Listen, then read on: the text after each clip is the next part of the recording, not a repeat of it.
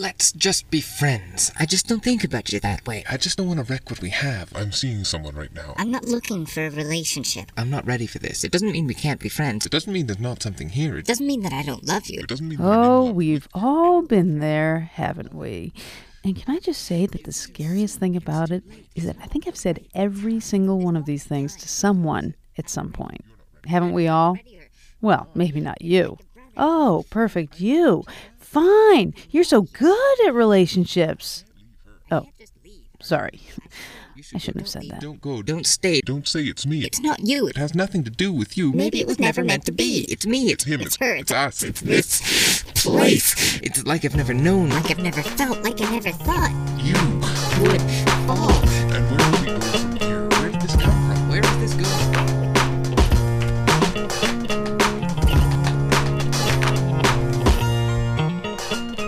Welcome to Resound, where we reach out into the ether, listen to the great radio that's whizzing by on sound waves all over the world, reel in some of our favorites, and bring them to you Sundays at 5.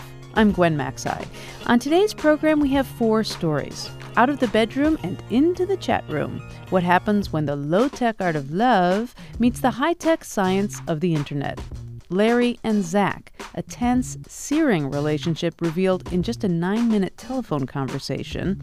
Opera Mom, a son's walk with his mother down the only path not scorched by Alzheimer's, music. And waiting for love. Whew! The things we say to each other. So come, take a seat, take a break, take a listen.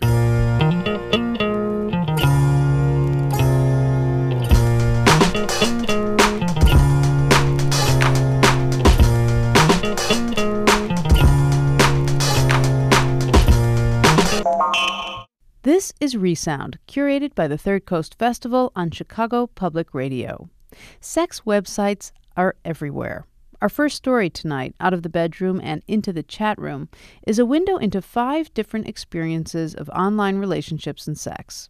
They're stories of internet daters looking for love in the digital age, a Chicago art student who tried to have internet sex with 500 men in 1 month, a sex researcher struggling to find out what the internet means for sex in society, an undercover cop surfing the web for sex criminals, and a Chicago internet entrepreneur selling a very personal sex toy out of his basement.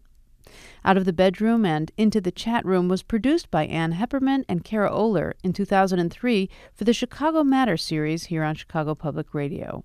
A warning about its content. The subject matter is mature and may be inappropriate for younger listeners. Hello. As you can tell, I am not real. I am a computer-generated voice. My name is Crystal-United States English. I will be your host for this documentary called Out of the Bedroom and Into the Chat Room, Sex and the Internet. It is part of Chicago Public Radio's special series, Speaking of Sex. For the next half hour, we will hear 5 different experiences with online sex. They are a window into my world, the Internet. Welcome. I suppose what led me to internet dating was primarily curiosity. My name is Lucy. Actually, it's not, but I'll use that name for now. And I felt like I was seeing this trend among my friends and peers of, it was the kind of thing that suddenly everybody was talking about at parties in the, have you tried it kind of way. At the start, dating from the internet seems as simple as walking through the grocery store and seeing the perfect box of cereal. This is the one I'm looking for. This is it. This is gonna do it. Sexual needs fulfilled, emotional needs, check. My name is Sean. I moved here several years back with a girlfriend. She and I broke up recently, and after dating somebody for 6 years, I didn't know how to go about meeting people, so I thought the internet might be something.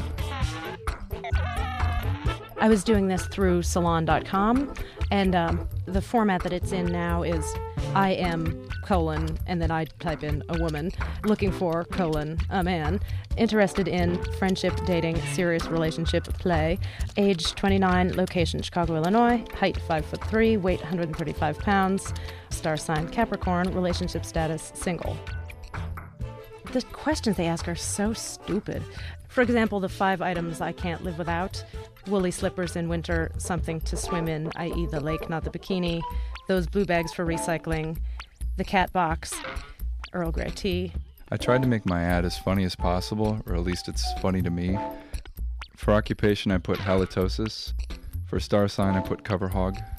My favorite on-screen sex scene was anything in General Hospital. The celebrity I resemble most, Martin Amis, covered in bees. The celebrity that I resemble most, Matt Damon, which is actually true, but, really I look more like Matt Damon from the side. I just wanted to find somebody who read it, laughed at it, and immediately responded.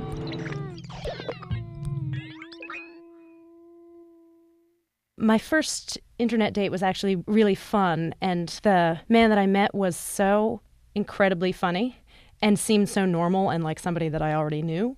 He was very visibly nervous, which was very charming to me, and chain smoking, which was kind of repellent to me, but in a strangely charming way. But I think mostly because it was the first one, I had that sort of sense of, well, I can't meet someone good now. My first date turned out to be my encounter with a serial internet dater, because the first things out of her mouth were, I don't mean to be disingenuous, but you're the second date that I've had this week, and I'm going to go on another date later tonight. And I spent the next hour listening to her talk about her previous internet dates, carefully realizing that anything I told her about myself, she would repeat to the next person in sort of a uncommitted chain letter that she was forming. And at the end of 2 hours' time, we put down our beer, we got up from the bar, we walked out. She gave me a big hug and said it was wonderful to meet you, and walked away. And that's when I entered the world of internet dating. According to Net Nielsen ratings, nearly 17 million people visited online personal sites in April 2003. The number of successful dates arranged through the internet is still unknown. Some internet daters say it's difficult to recreate the chemistry they felt online when they meet people in real life.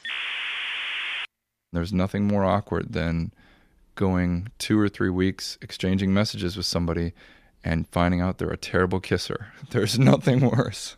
You're just thinking, when will this stop? And they're thinking something completely different.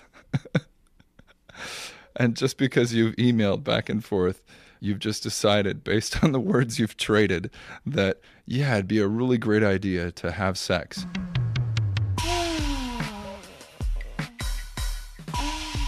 I never actually did have any hookup or really any other kinds of physical interactions with any of the people that I met this way.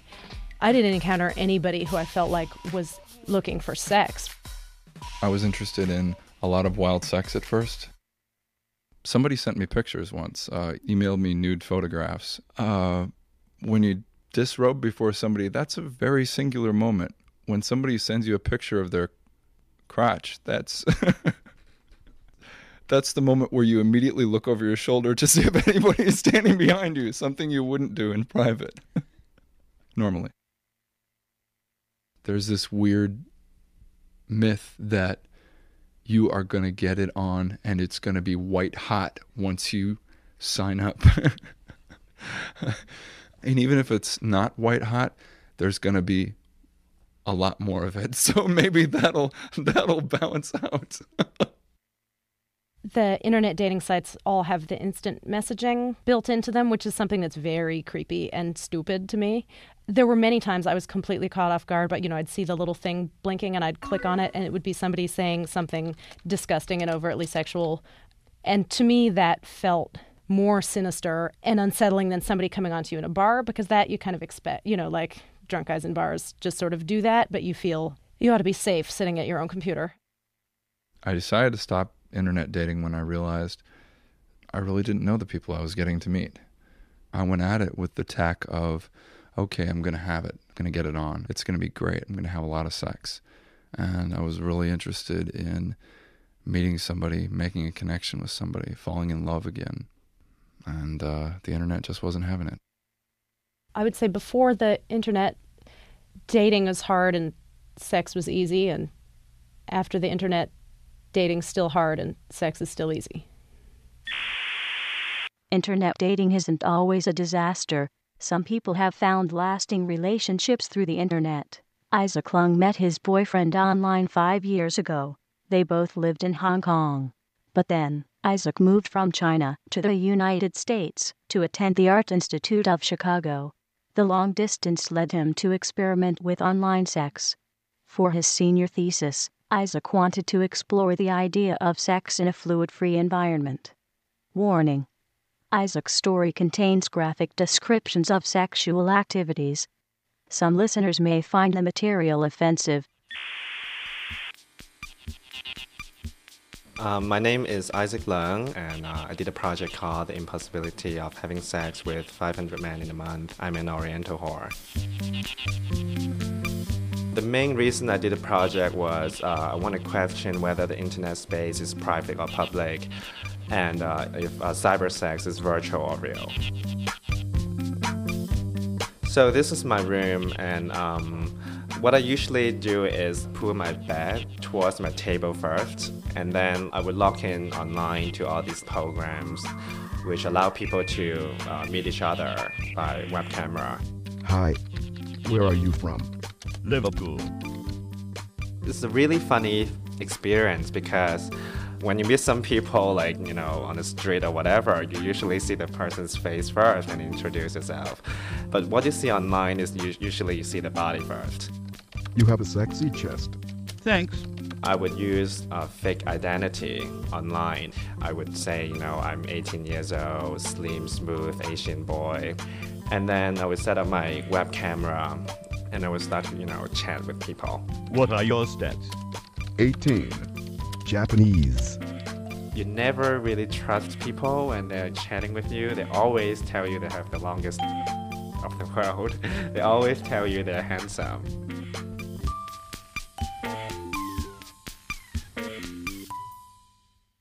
When we get comfortable with each other, then I started to, push a little bit more. So I would ask them to do something sort of crazy for me, I would ask them to wear specific clothes and to use certain objects, sort of like asking them what they really want and explore the fantasy they have in their mind, but they never really try it in the real life. Isaac had the people he had sex with online fill out a questionnaire. He asked them about their age, their race, and their sexual preference. One thing, I found really funny about the internet was more than half of the people are either bisexual or married, which is really amazing to me because before, all these guys, maybe their whole life, they don't have the room to experience anything with male. Here's the journal I write every day after I have sex with my webcam sex partners. October 28th, 2001. All about sex. All excited about sex. Can't really believe that I'm going to have sex with 500 men in a month. Can't believe that I'm going to masturbate every night for a project. October 30th. I masturbate with 34 people in 2 days. Isn't it amazing? I had sex with guys from 18 cities in 2 days, including 10 guys from Hong Kong. November 5th, 2001. I'm so tired since I've been non-stop masturbating for 7 hours tonight. I hope I'm not being abnormal. Oh well, I guess I wouldn't do most of the things in the real life so far. November 10th, 2001. I had sex with an extremely ugly guy tonight. It was so nasty. I somehow start to question myself how I could get a hard-on with these people. November 23rd, 2001. So sick of my project. So sick physically and mentally. November 26th, 2001. Tomorrow will be the last day of my research. I always thought people shouldn't call internet a virtual space because I thought everything I had experienced on the internet was so real. But I guess I have to take that back now. So it's a complicated feeling of like, you kind of feeling it was, real emotionally. And some of the people, they would say, oh, I'm going to get you a ticket and fly over and we are going to be lovers. And at the time, I really feel like, I was involved.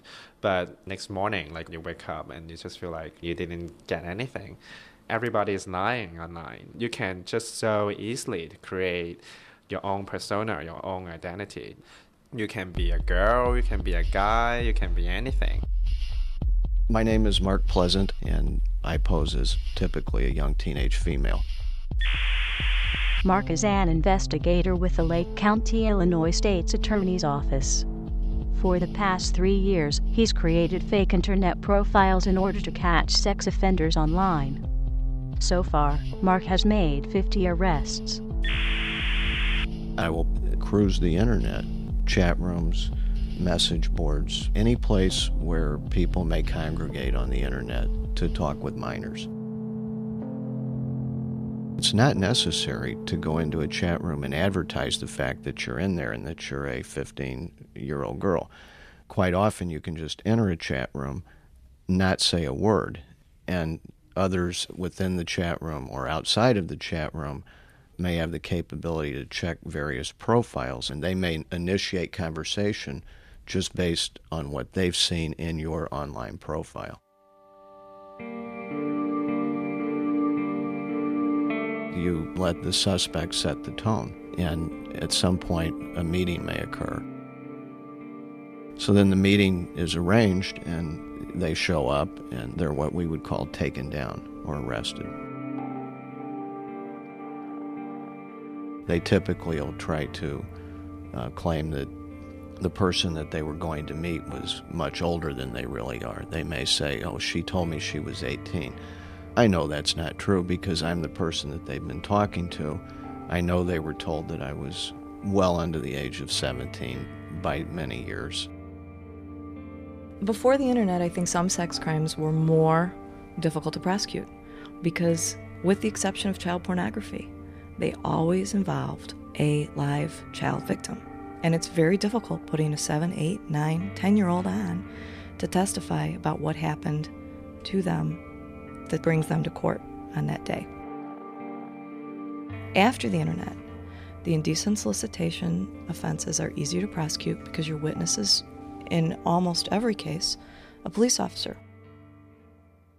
My name is Patricia Fix. I'm an assistant state's attorney in Lake County, Illinois, and I run the cybercrime unit here, and that involves prosecuting a variety of criminal offenses, including child pornography on the internet, indecent solicitations, cyberstalking, and also a variety of financial crimes. In 1998, the Illinois Attorney General's office created the Internet Child Exploitation Task Force. So far, they have arrested more than 300 online sex offenders. It's hard to tell if there's more sex offenders out there.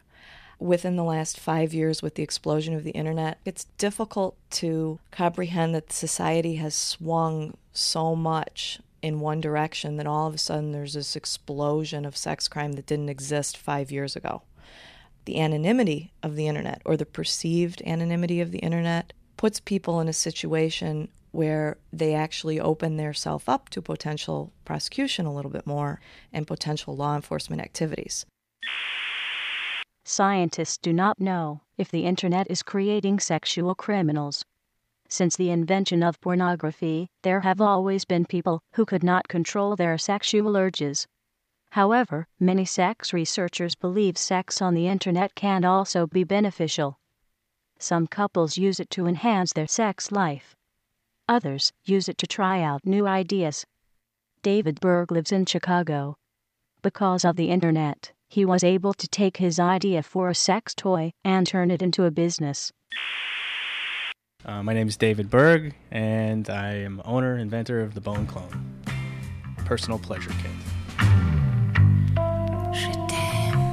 The Bone Clone is a kit that reproduces a man's penis up to 9 inches in 100% silicone rubber. Included in each kit are easy-to-follow instructions, skin tone matching colors, and with additional options available, the Bone Clone offers a unique sex toy for different tastes and desires.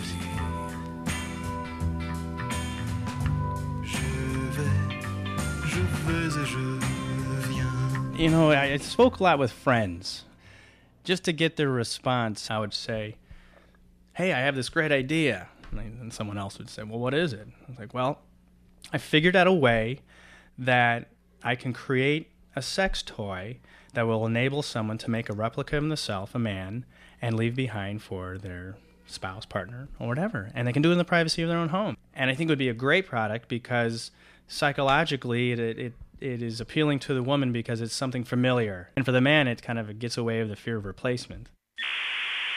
There are an estimated 2 million retail sites on the web. The United States Department of Commerce reports that in the last quarter of 2002, e-commerce rose by more than 30%. Retail sales on the internet equaled more than $14 billion. Right now, my virtual office and real office is just in the corner in my house, in the living room, actually. And I think one of the nice things about setting up a business like this is the internet, as everyone pretty familiar with, allows people who have interesting ideas for starting up business to enter the marketplace rather easily. There's not a lot of overhead and not a lot of startup costs. And I'm welcomed every day by that little tune. First, we'll go into the Flash site. Welcome. That is just a voice that kind of welcomes a recipient. We have features, community, and frequently asked questions. And of course, there's the buy button, which is also met with a comment. Thank you. There's also an area if you want to listen to a little soundtrack, you can. There's 3 to choose from.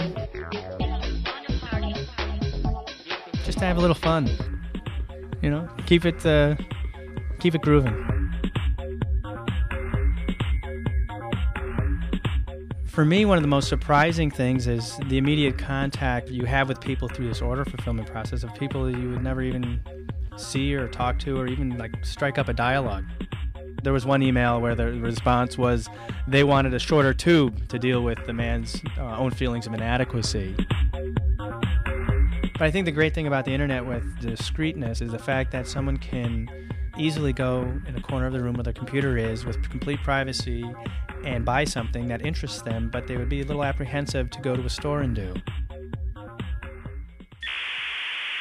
According to Net Nielsen ratings, nearly 29 million people visited adult websites in April 2003. 73% were male, 27% were female. Experts believe that the revenue potential of adult websites will continue to grow. Hey, right now we're going down to the basement. Some people start things in the garage. We started in the basement. Pretty typical basement. A lot of different stuff. Tools and clone kits. Every day I come down here and I'm like bagging these vibrators with templates and filling material, and I just think to myself, what am I doing? But you know what? It's very liberating because for the first time I feel as though from nothing I've created something.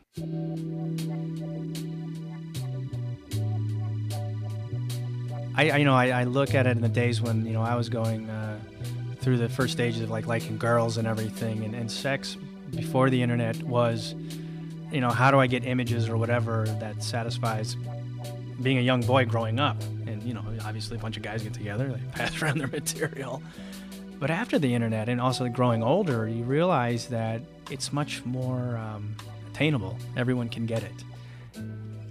And it also seems to change what those offerings are, because what you see on the internet reflects so many different types of desires.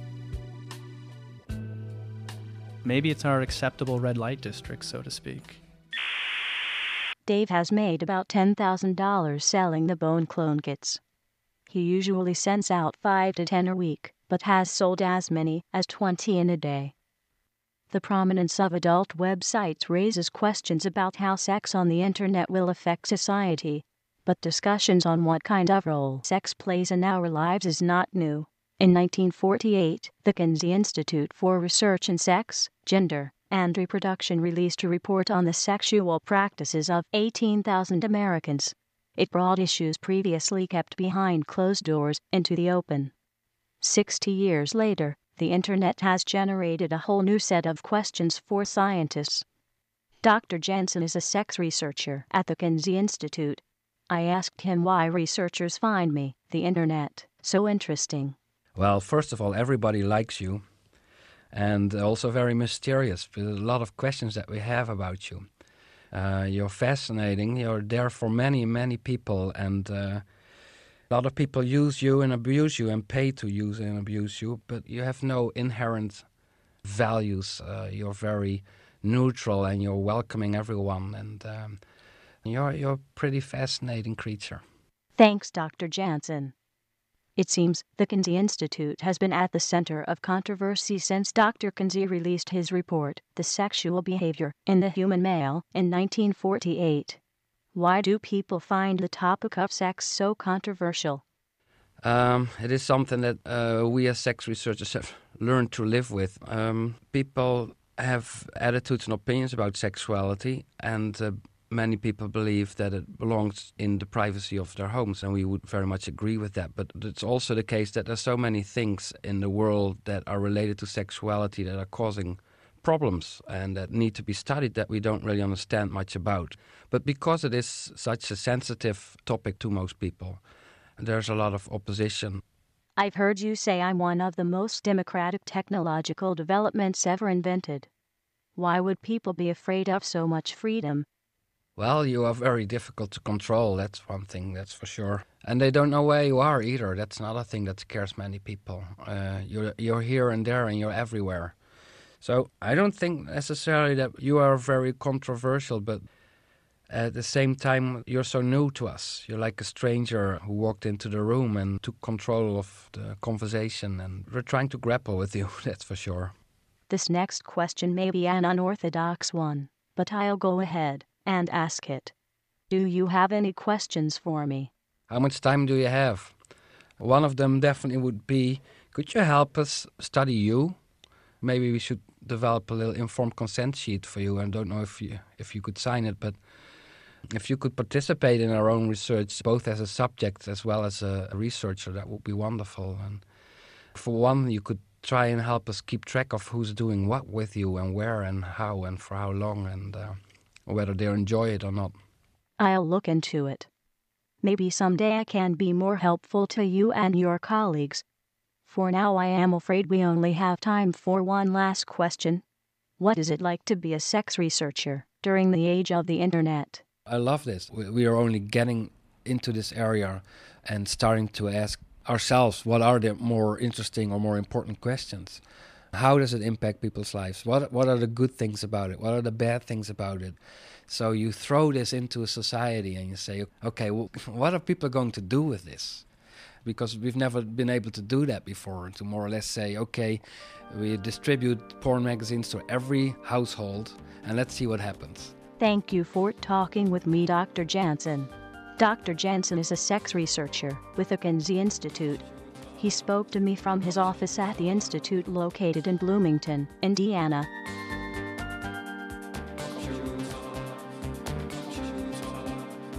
It's been a pleasure being your host for this evening's documentary, Out of the Bedroom and Into the Chat Room, Sex and the Internet. You are listening to Resound, curated by the Third Coast Festival on Chicago Public Radio. Coming up, a conversation between father and son, 2 lives revealed in 9 minutes, and what Alzheimer's could not destroy in one woman, her love of music. Stay with us.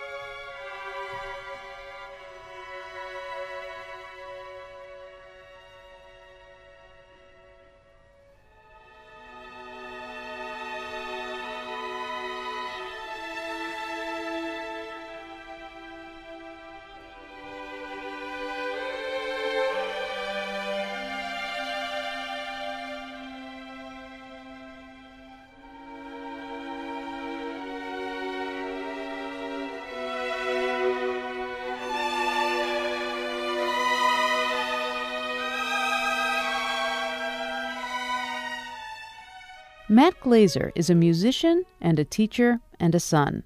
His mother has Alzheimer's. She doesn't remember a lot, but there's one thing she cannot forget. Matt's story is called Opera Mom. How's your singing voice today, Mom? I'm going to try it a little. You're going to try to sing a little bit? And see what'll happen. We'll see. I don't know. You don't know. So. Do you know what day it is today? Oh, here we go.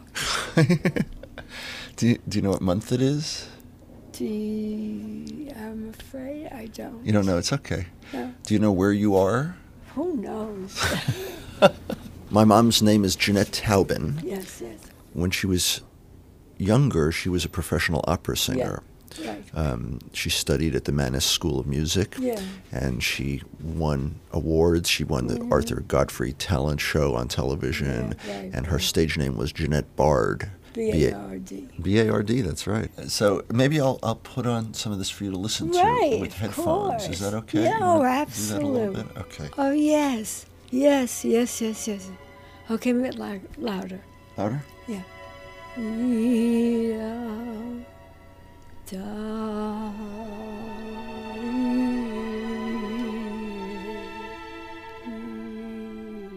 So a couple of years ago, she was diagnosed with Alzheimer's, and then she had a stroke.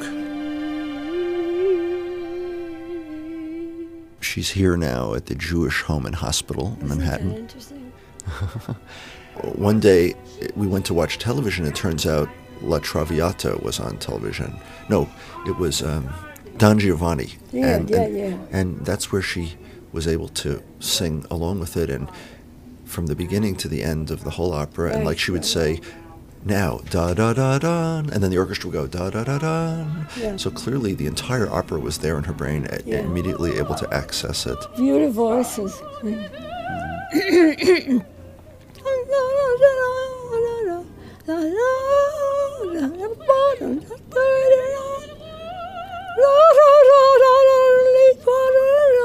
That's good, Mom. Yeah, let it...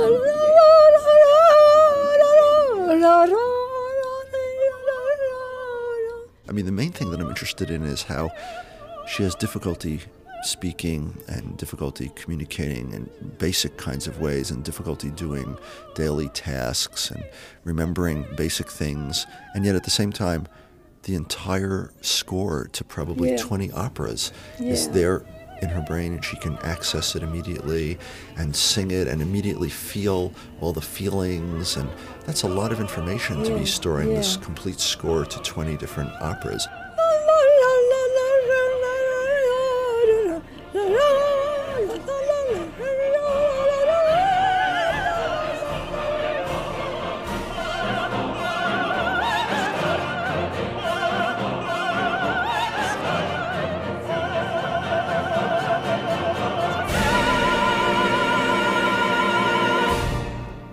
What's my name?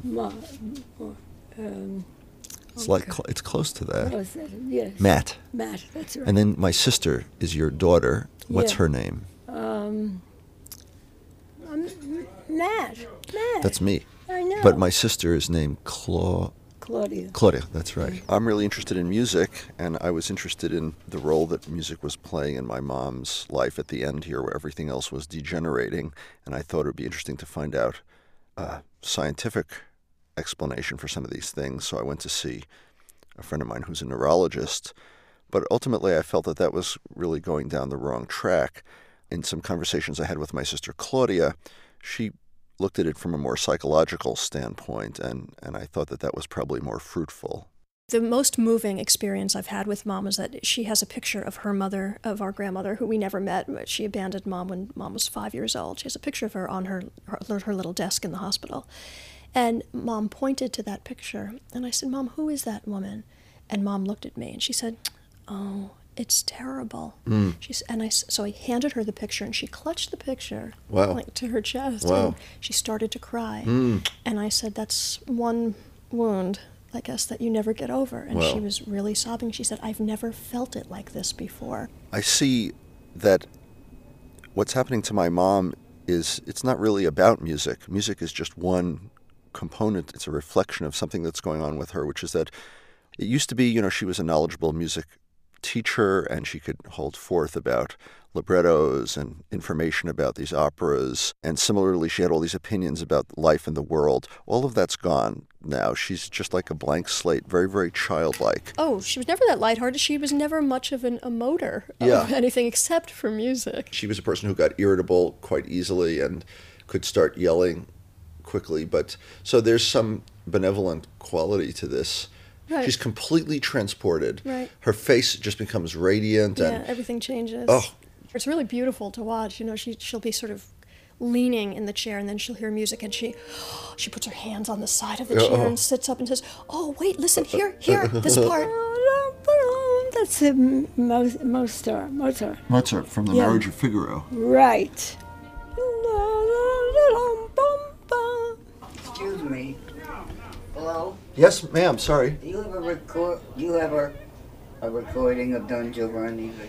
We don't have one, unfortunately. I hope to bring one. Would you like that music too? Oh, God, yes. You do? You bet.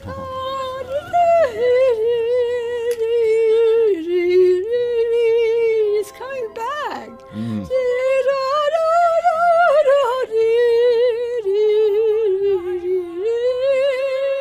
I remember reading something, I think it was in the Tao Te Ching, it said something like, in the search for knowledge, every day something is added. But if you're trying to approach the Tao, every day something is removed. And that's what Alzheimer's is doing to my mom, that she used to have all this stuff, all this information, ideas, opinions, an edifice of knowledge that she had built up over a lifetime. And the Alzheimer's, brick by brick, is removing all of that knowledge, but something essential is left. You just have this existential experience of music in the present moment, and that's something Alzheimer's has given to my mother. I wouldn't wish Alzheimer's on anybody. It's a terrible thing to watch somebody go through that. But I hope that I could have that without the illness of Alzheimer's, just that direct, visceral, utterly present experience of music. That was great, Mom. That was beautiful. That was beautiful. That was the best I heard. Yeah. Ma, you did great. Oh, boy. I enjoyed. Here, lift up your arm so I can lift your arm up. Thank you. Okay.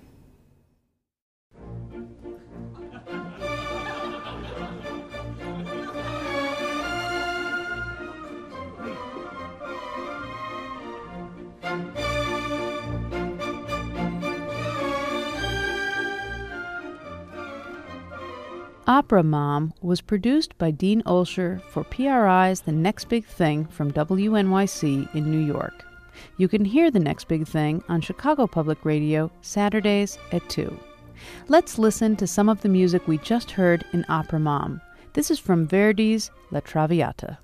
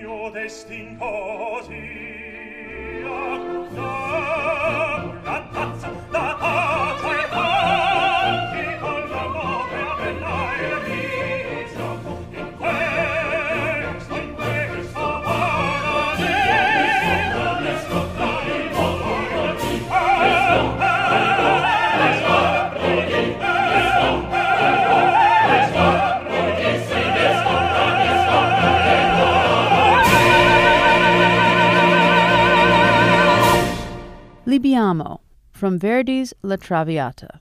You're listening to Resound on Chicago Public Radio. I'm Gwen Macsai. Those familiar with Joe Frank's work know that he is absolutely masterful at, how do I put it, searing into the emotional life of his characters with laser-like precision. This next story is called Larry and Zach. In case there's any confusion, it is fiction, but you'd never know it. It's a conversation between father and son. Sounds innocuous enough, right? Guess again. I hate this nature stuff. Well, how can you hate nature stuff? Nature stuff, that's what's out there in the world.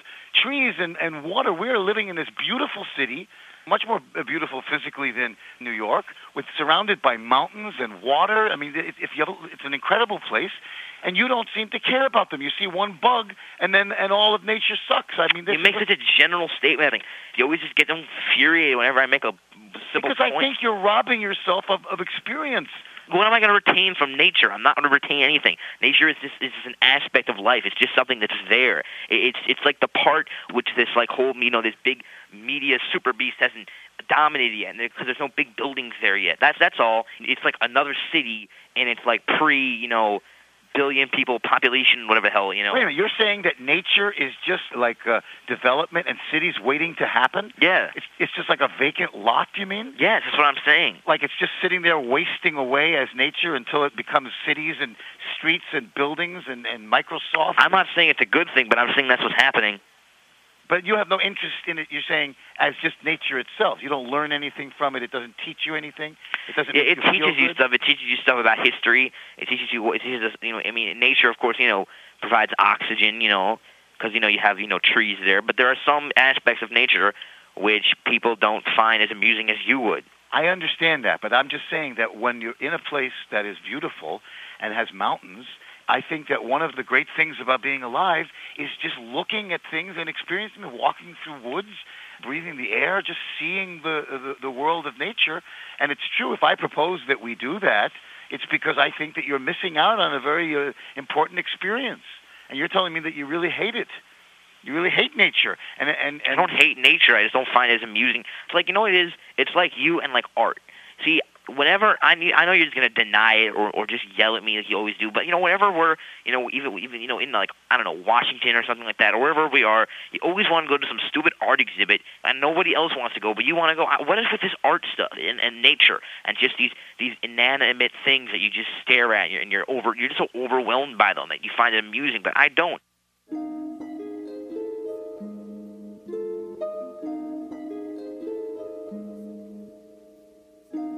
Mom sees me downloading MP3s on an occasion, and then she says, Zach, what is your life? Your life is all about downloading MP3s or whatever.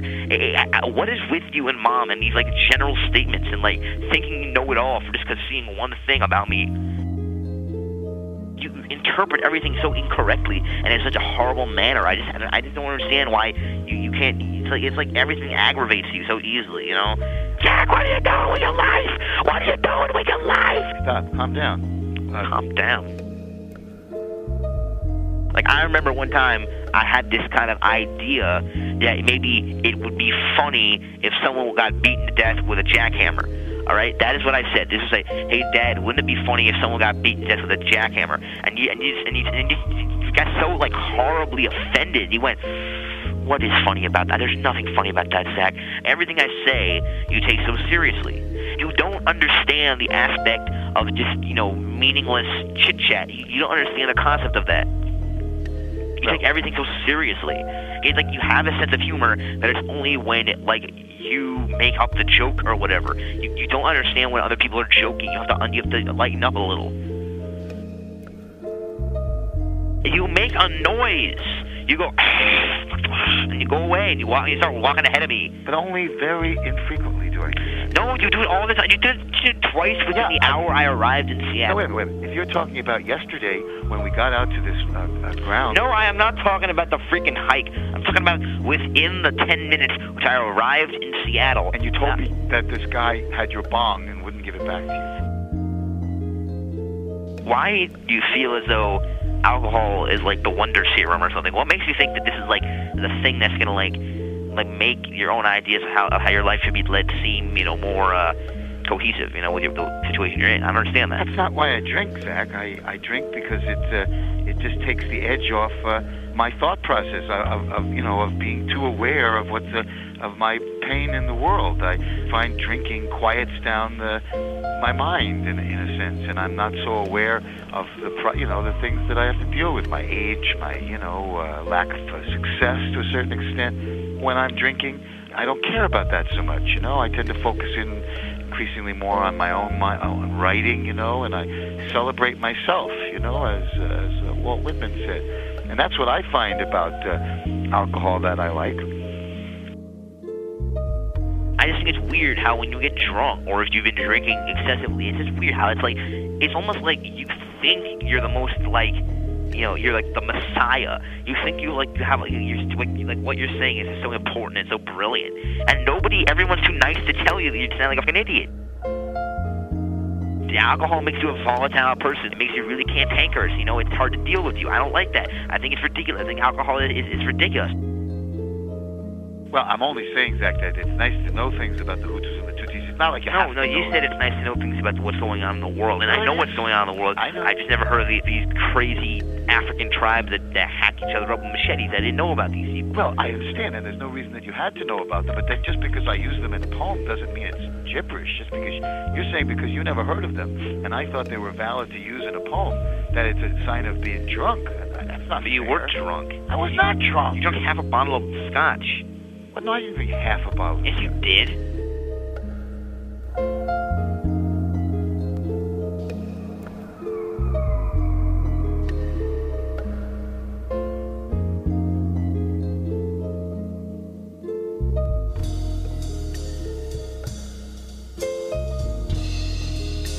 So, I was downtown anyway, and I figured, well, that's the end of that. I'll come back home, but I might as well swing by the liquor store and pick up, my booze. I hadn't had any booze in a couple of days, so I'll pick up my booze for the evening. And I picked up a bottle of vodka.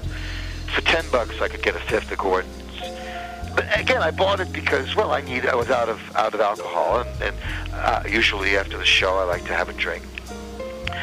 But as I was buying the Gordons, I can't deny that there was a part of me that thought, what if I bought the Gordons and just took it home and started drinking it? Which is something I don't do. I don't go home at 1 o'clock in the afternoon and start drinking. I have done that, but certainly not on the day of a show. In case you've forgotten, I'm a professional actor, and I have a job tonight to do, a small part in this play, but I would never drink on the day of a show. Almost never. So I bought the Gordons, and I came back home, and I realized that I was in a terrific state of sadness at this, about, I felt guilty, I felt empathy, I felt helpless. So I got home with the vodka, I put it in the freezer, and that's, this is all a long-winded way of telling you why I wanted to talk to you, is because I suddenly realized that I was going to drink the vodka, which was a very difficult thing to come to. I do not drink, and certainly haven't in my time here in Seattle. I do not open a bottle in the middle of the afternoon. But I did, and I decided to just take a chance and see what and I'm not drunk yet, but I did have a few drinks, and I'm not sure that it's even the drinks that prompted me to want to share this with you, but I wrote a little poem. Can I read it to you? Mm-hmm. Who could have known, who would have guessed that this was the day I'd turned drunk? Nobody, I think, nobody at all. And yet it should come as no surprise. It was an accident waiting to happen. God, that's trite. It was a brain waiting to be cooked down to sweetbreads. Better. A mind too fragile to hold up the soul in its keeping. Yes, bad father. It is a deal with the devil I've always been ready to make, but the grace of devils is rare as the grace of angels, and the darkness of despair and self-loathing is not quite the darkness of death. The poem's okay, right? Mm. And it's scary, because I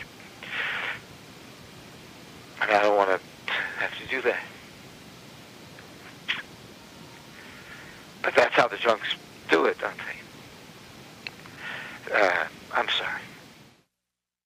Larry and Zach, produced by Joe Frank. If any of us strung together all the cliches we've said during passionate discussions, and then were forced to listen to our own words coming back at us, would we be fascinated or just humiliated? Ashamed or possibly entertained? A little of each? Well, you don't have to wait much longer to find out. Our next story is called Waiting for Love by Canadian sound artist Nicholas Longstaff. Let's just be friends. I just don't think about you that way. I just don't want to wreck what we have. I'm seeing someone right now. I'm not looking for a relationship. I'm not ready for this. It doesn't mean we can't be friends. It doesn't mean there's not something here. It doesn't mean that I don't love you. It doesn't mean that I'm in love with you. I don't love her anymore. I don't love him anymore. But it's too soon. It's too late. It's not the right time. There's lots of time. What time is it? I'm not ready. You're not ready. We're not ready. Readier. Not. You're like a brother. Like a friend. I know you too well. I hardly know you. I can't leave him. I can't leave her. I can't just leave. I should leave. I should go. You should go. Don't leave. Don't go. Don't stay. Don't say it's me. It's not you. It has nothing to do with you. Maybe it was never meant to be. It's me. It's him. It's her. It's us. It's this place. It's like I've never known. Like I've never felt. Like I never thought. You would fall. And where would we go from here? Where did this come from? Where is this going? Where were you when... What about me? What about what I want? What was wrong with the way things were? Why can't you leave this alone? Why did you have to bring this up? I never asked for this. I never wanted this. It's not about me. This isn't what you need. This isn't what you want. This isn't what I planned. This never should have happened. How long has this been going on? Whatever happened to honesty? Whatever happened to truth? Whatever happened here is not my fault. It's me. It's not you. It's you. It's not like I never told you. It's not like you didn't know. I just had no idea. You... So what do you want? What should I do? Where should we go? What did you expect? What is this we? Will you call me? I'll call you. Call me. I won't be home. I'm busy. I'll be out. Wanna go? Wanna come? I just need to be alone. I just need some time. I need to talk. How have you been? How are you? Are you okay? What's going on? Wanna meet? I can't right now. Wanna meet? I can't right now. Wanna meet? I can't right now. Wanna meet? I can't right now. Wanna meet? I can't right now. Wanna meet? I can't right now. No. When? Then? Yes. I need your friendship. I want your love. I want you to need me. I need you. You are so important to me. We get along so well. If only things were different. If only things could be the same as they were.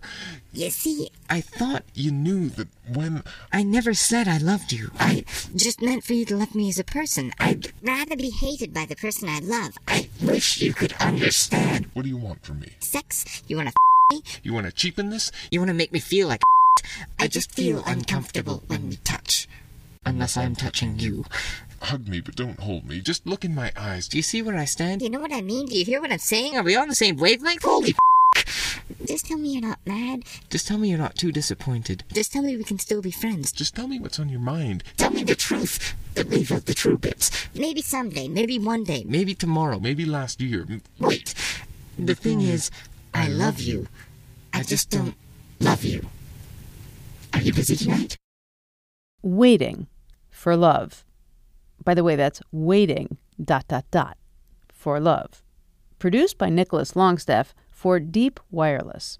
Deep Wireless is an annual month-long celebration of radio art in Toronto.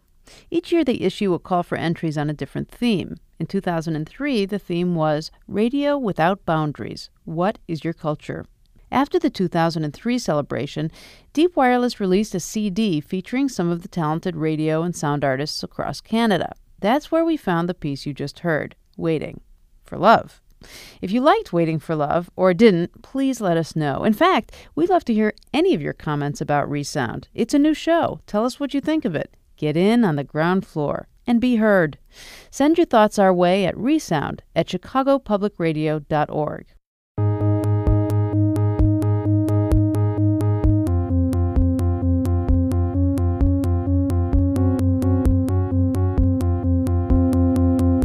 And now, before we leave you, we're going to play a little music, something we don't think you get to hear anywhere else on the public airwaves. This is the band Pulse Programming, a local Chicago band, and the album is called Tulsa for 1 Second.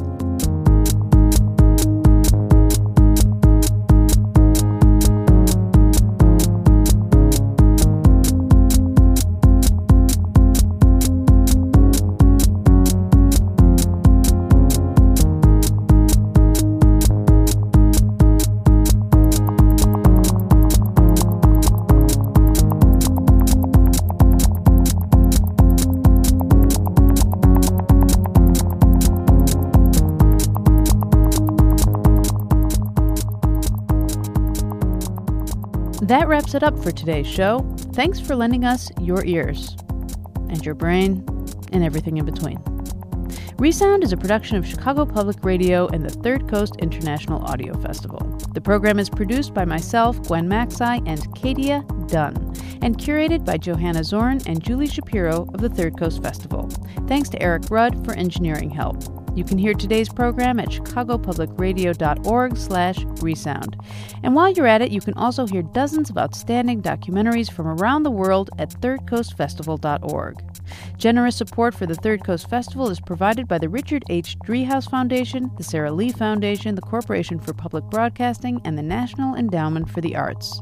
Music for Resound is provided by Reckless Records in Chicago. Resound returns next Sunday at 5 with more radio that you can't hear anywhere else, unless you live everywhere else. Good night.